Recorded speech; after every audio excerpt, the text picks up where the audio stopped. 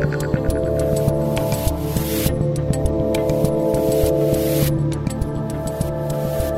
right, humans of the internet, this is the Rubin Report direct message for Thursday, September 3rd. Give me 24 minutes and I'll give you all the news that I can fit into 24 minutes. Pretty clever, huh? All right, here we go. There's a lot happening in the world. I don't know if you know that. It seems like every story, I think this is sort of where we're at in the world at the moment, is that it seems like every story is the most important story. Everybody wakes up, you immediately go to your Facebook feed or your Twitter feed or whatever feed you're looking at, and it seems like everything is the thing that's going to blow up the whole system or take it all down or whatever else is happening. But what I'm trying to do with these direct messages, as I laid out yesterday, is not bludgeon you with every detail of every little story, every little political minutia, but sort of pick the big stories and the big themes that are happening each morning. That's what I'm doing with my producer, Michael. We talk about what's happening in the world. We pick a couple things to go through. So I'm really only doing 3 stories today. And as I said, we do this in 24 minutes.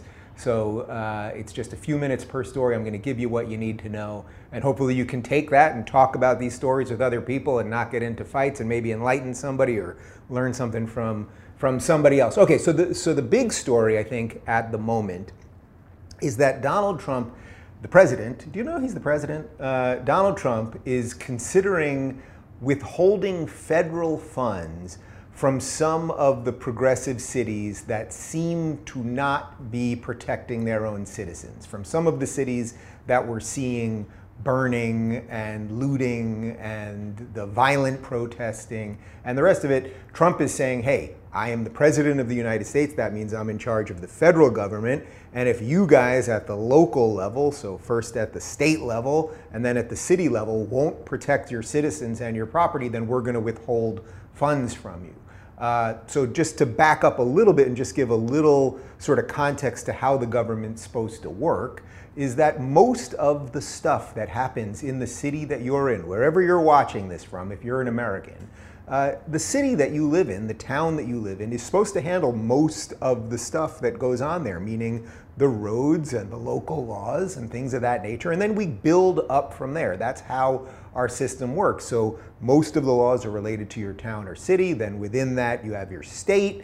And then, of course, you have the federal government on top of that. And the founders set up the whole system so that the federal government, meaning the government that's in charge of the whole freaking thing, is actually not supposed to do a ton, because that gives more power to the local governments to do things. And obviously, if you live in New York City, what you need at a local level and the laws that you need or perhaps want at a local level are very different than if you live in a suburban area of, let's say, Idaho, right? That's just obvious, and that's why you have local elected representatives and you decide where you want to live. These are ideas that I talk about on the show often because I think our system was set up quite brilliantly, and yet a lot of what we talk about, especially in the mainstream media, we've created such a cult of personality around the president, and this isn't really about Trump specifically, but just the idea that when you vote in a president, you're voting in the guy who can do everything.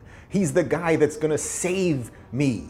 He's the guy that's going to make all the things that I want to happen. And actually, that's the reverse of how the system is supposed to work. He's supposed to do some things, right? The president is supposed to be in charge of protecting our borders, for example. He is supposed to be in charge of foreign policy, for example.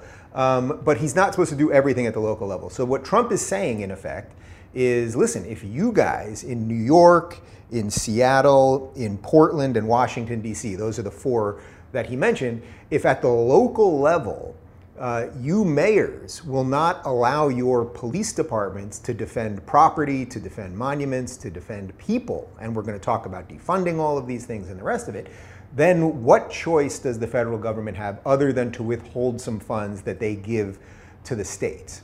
Now, there's a couple philosophical issues here that I think are really interesting. So first off, if you believe everything that I just laid out there, that the federal government's not supposed to do that much, then at some level you're probably like, all right, he's doing the right thing, right? Like, if that's the only lever he has, right? Like, he could send in federal troops, he could send in the National Guard, that sort of thing, and we can have a discussion about that, right? Because if a mayor, let's use Portland. Portland and Seattle are really the best two examples because I think we're seeing the most violence on the streets there. We're seeing mayors in Portland and Seattle particularly who are, in my opinion, in complete dereliction of their duties. I'm going to do a separate story on Ted Wheeler, who's the mayor of Portland, in just a couple minutes. And if they're not going to protect their citizens and their property, then should the federal government send in troops, right? Should they send in the National Guard to restore law and order? Now, you don't really want that if you're for limited government. You don't really like the idea of the federal government doing that. But on the other hand, if you don't do anything, if the federal government doesn't do anything, and then you have specific places in the United States where, as misguided as the voters might be, they vote in these lefty politicians who then allow for semi-autonomous zones as they had in Seattle and just basically anarchy on the streets as they have in Portland. If you allow for that within your country, well then what is the purpose of the federal government? What is sort of the national cohesion that we have if some cities can burn and some can thrive? Now, I think a pure federalist would say, well, hey, that's tough, right? Like if you live in a city then and you're voting in these morons, then we're just going to let it happen and it is what it is. On the other hand, if we're to believe that you as an American, that me here in Los Angeles has any connection to the person that lives in Dallas, other than we live in the same country, but then the question is, well, what is a country? And should we allow certain cities to burn and all those things? And what levers can we push without giving too much power to the federal government? So I think this is a really interesting play by Trump. I've said it a million times. You guys don't know. I don't want the feds having to do too much. But in effect, he's saying we're going to cut some funds to these 4 cities specifically. His tweet was, "My administration will do everything in its power to prevent weak mayors and lawless cities from taking federal dollars while they let anarchists harm people, burn buildings, and ruin lives and businesses. We're putting them on notice today." So that's pretty clear, and I personally agree with the message there. You know, there's a meme out there that somehow violence against property isn't violence. And this meme is spread by the same people who will tell you that words are violent. So somehow if you say a word, that's violent, but if you actually burn down a building or break a window, that's not violent. Now, I suspect if you're living in Seattle, or you're living in Portland, or you're living in New York City where businesses are still shuttered and the economy has crashed. Let's say you're, just really try to think about it this way, and maybe you are one of these people. If you're a small business person, whatever it is, you own a shoe repair shop or a coffee shop or anything in between, and you've put your life's work into that, and then some thugs, basically, misguided young people usually, decide to break your windows or just cause general chaos in the streets so no one can get to your store or you can't even open your store. This is all putting the pandemic issue aside. It's like if your mayor won't do anything to protect your livelihood, which you've put your blood, sweat, and tears and life's work into, it's like, does the federal government have to do anything? And I think what Trump is trying to do, Trump is a negotiator, right? So what he's trying to do is he's trying to say to these progressive mayors, hey, I get it. We have a philosophic difference on what's happening in the world right now. Don't make me send troops in. Don't make me send the National Guard in. I'm going to withhold money until you guys start taking care of your own people. There were some other responses to this. New York Mayor Bill de Blasio, who is possibly the worst mayor in all of the country, and that's tough when you've got Seattle and Portland and LA in the same country. He tweeted, while real Donald Trump spent his year in hiding from COVID-19, New York City led the fight back. Now we're trying to recover and he's making unconstitutional political threats against us. Mr. President, we'll see you in court. We've beaten you there before and we'll do it again. I'm not sure what he's saying is unconstitutional, but I suppose there could be some legal argument about what the president can do in terms of withholding funds if he's in disagreement with what a mayor is doing. So there might be some court fight there. The part that he said about New York City has led the fight back from COVID, I've got a lot of friends that are in New York City. I've also got a lot of friends that have fled New York City, and I don't think anyone in their right mind thinks that New York City is leading the fight back against this thing. I've mentioned this a couple times, but my own family's history in New York City, there have been times since the early 1900s, around 1908, that my family at times has had about 70 people living in New York City and the boroughs, Brooklyn, Bronx, Queens, etc. We are down to one. I've got one cousin remaining in New York City. My sister and her husband and 2 kids just fled about 2 months ago, and now we're in the suburbs. And that tells you a little bit about what's going on in New York City. I've got a friend who's on the Upper West Side right now, and he said everything is just silent and quiet and shuttered. I used to live on the Upper West. I think it's one of the most spectacular places in the world to live. But the idea that Bill de Blasio in New York City is leading the fight against COVID is really quite bananas. And then Portland Mayor Ted Wheeler had this to say, and this will lead us into another story about Portland's great mayor, who I'm pretty sure is just a character in the show Portlandia at this point. Wheeler tweeted, "Trump threatens to withdraw funds, possibly including health, education, and safety net dollars Americans are relying on to get through this pandemic and economic crisis. He continues to believe that disenfranchising people living in this country to advance his petty grudges is an effective political strategy. The rest of us know it is dangerous, destructive, and divisive." Well, how about disingenuous, Ted Wheeler? Because let's put it this way. Imagine if in these cities, in Portland and Seattle, Washington, New York City, imagine if the mayors were actually backing up the police officers, not to have violent state rule of law and be hunting people down, but just saying, if you attack property, if you're attacking cars on the streets, if you're breaking windows, burning things down, we're not going to allow that. Rule of law. If you don't have rule of law in a country, in a city, in a state, then you don't have a country. That is just true. Then you have just some sort of rebel stronghold in effect. So he's being very disingenuous here, because if Portland was just allowing the police to do their job, Seattle allowing the police to do their job. I have some friends in the NYPD, they just want to do their job. They don't want to hurt anybody, they want to maintain law and order. And they do a pretty damn good job of it. I mean, the New York Police Department is under more pressure than probably any police department in the entire world, and they do a pretty spectacular job of it.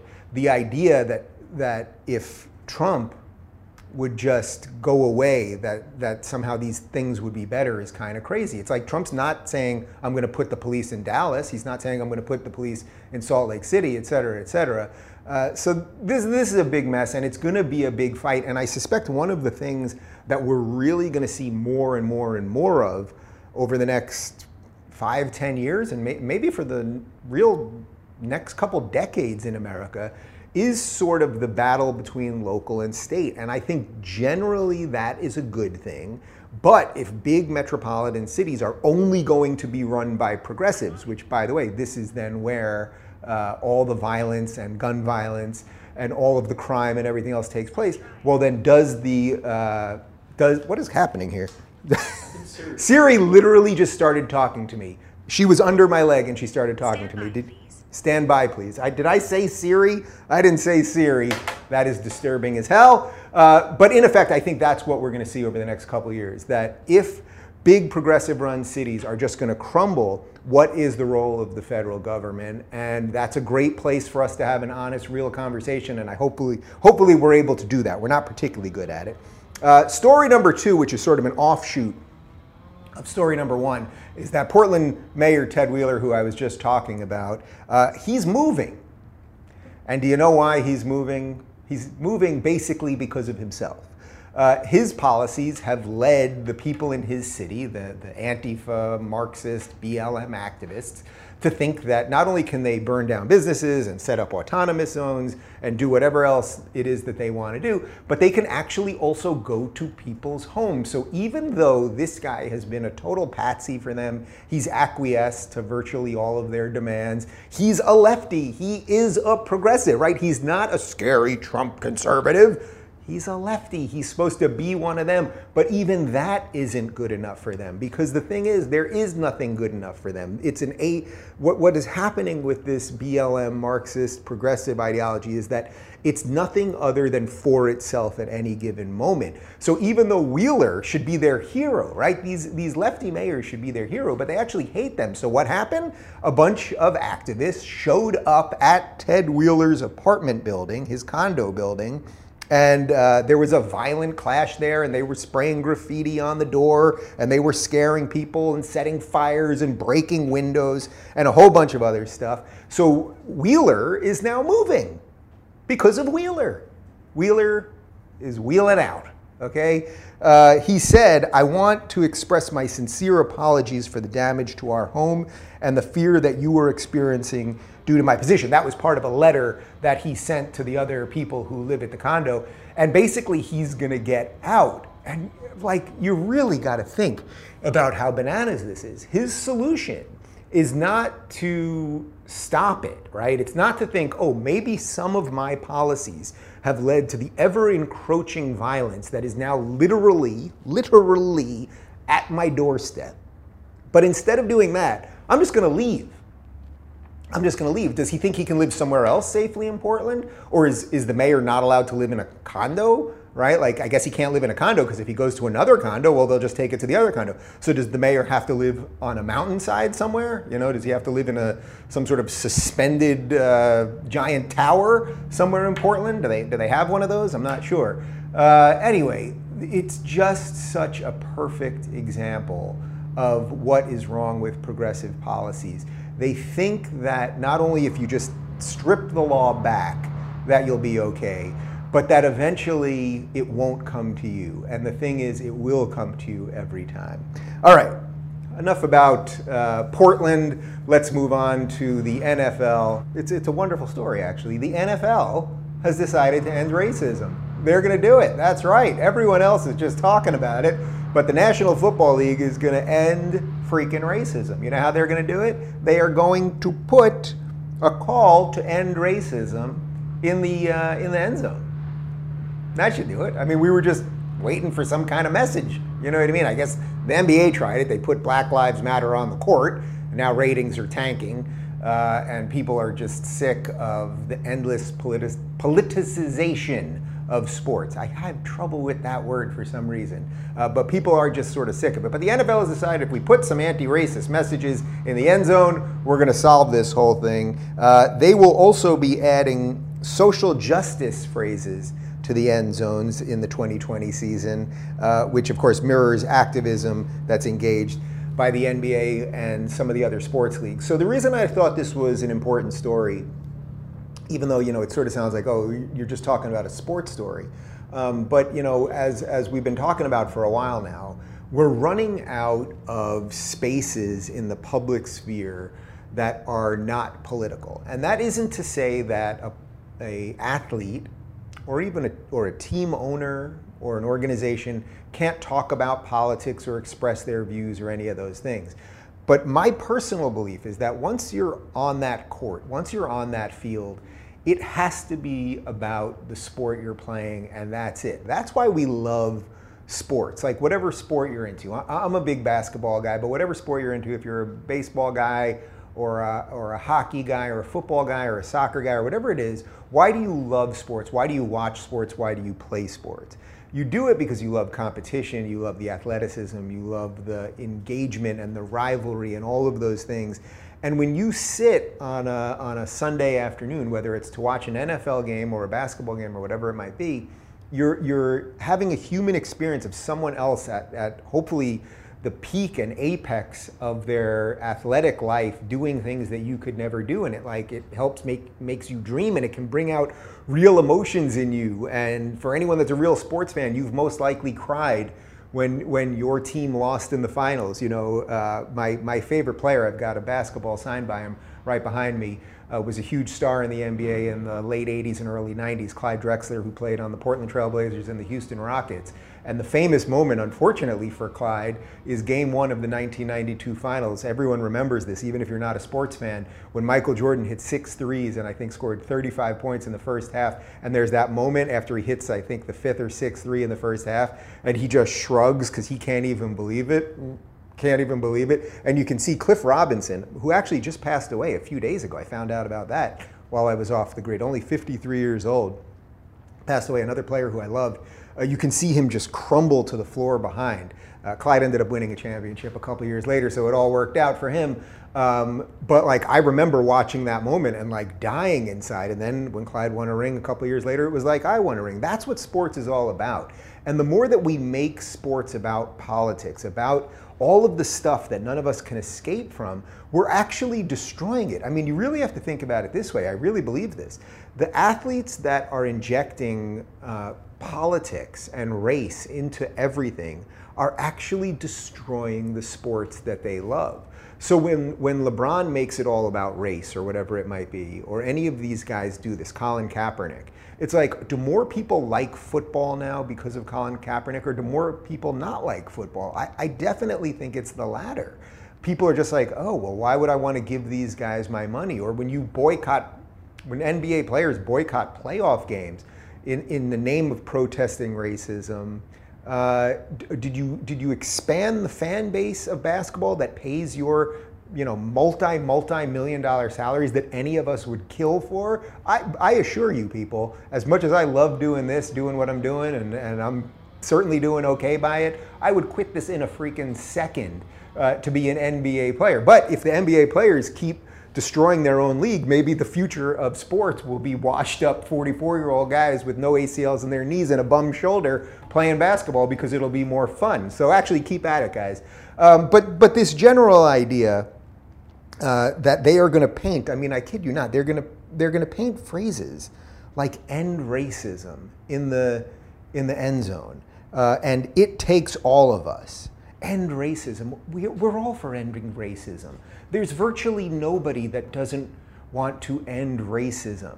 That doesn't mean there aren't racists. There are pocket racists who will always exist. Racism and fear of the other and xenophobia is part of the human condition. And the best thing you can do is show people why it's a bad set of ideas. But the idea that every single one of our things, it's not just that. You open up Uber Eats, there's a message about racism.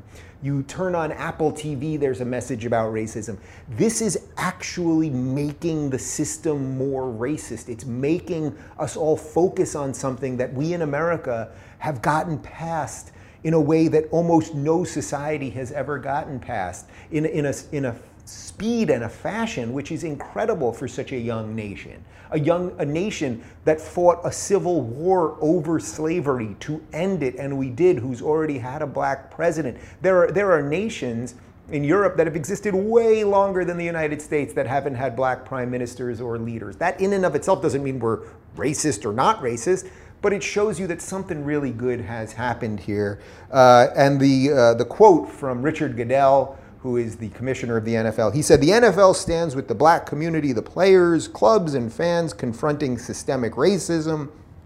We will not relent in our work." Now he's a white guy, and of course he will be destroyed by this, right? The next commissioner obviously will be a black man, and no matter how much penance he pays to the cause here, he will be destroyed. Of course, he also doesn't describe what systemic racism is. They just say it as if it is true, and if you're a little confused as to whether systemic racism exists or not, I would highly recommend you watch my original interview with Larry Elder, where he beat me senseless and woke me up to the myth of systemic racism, and there's many other videos that you can watch on that. On that note, that was 24 minutes. I gave you everything I got. I hope you feel a little more enlightened and a little less of a political headache at the moment, and I hope you can take some of this info and get out there and fight for what you believe in, and we'll be back at it soon enough.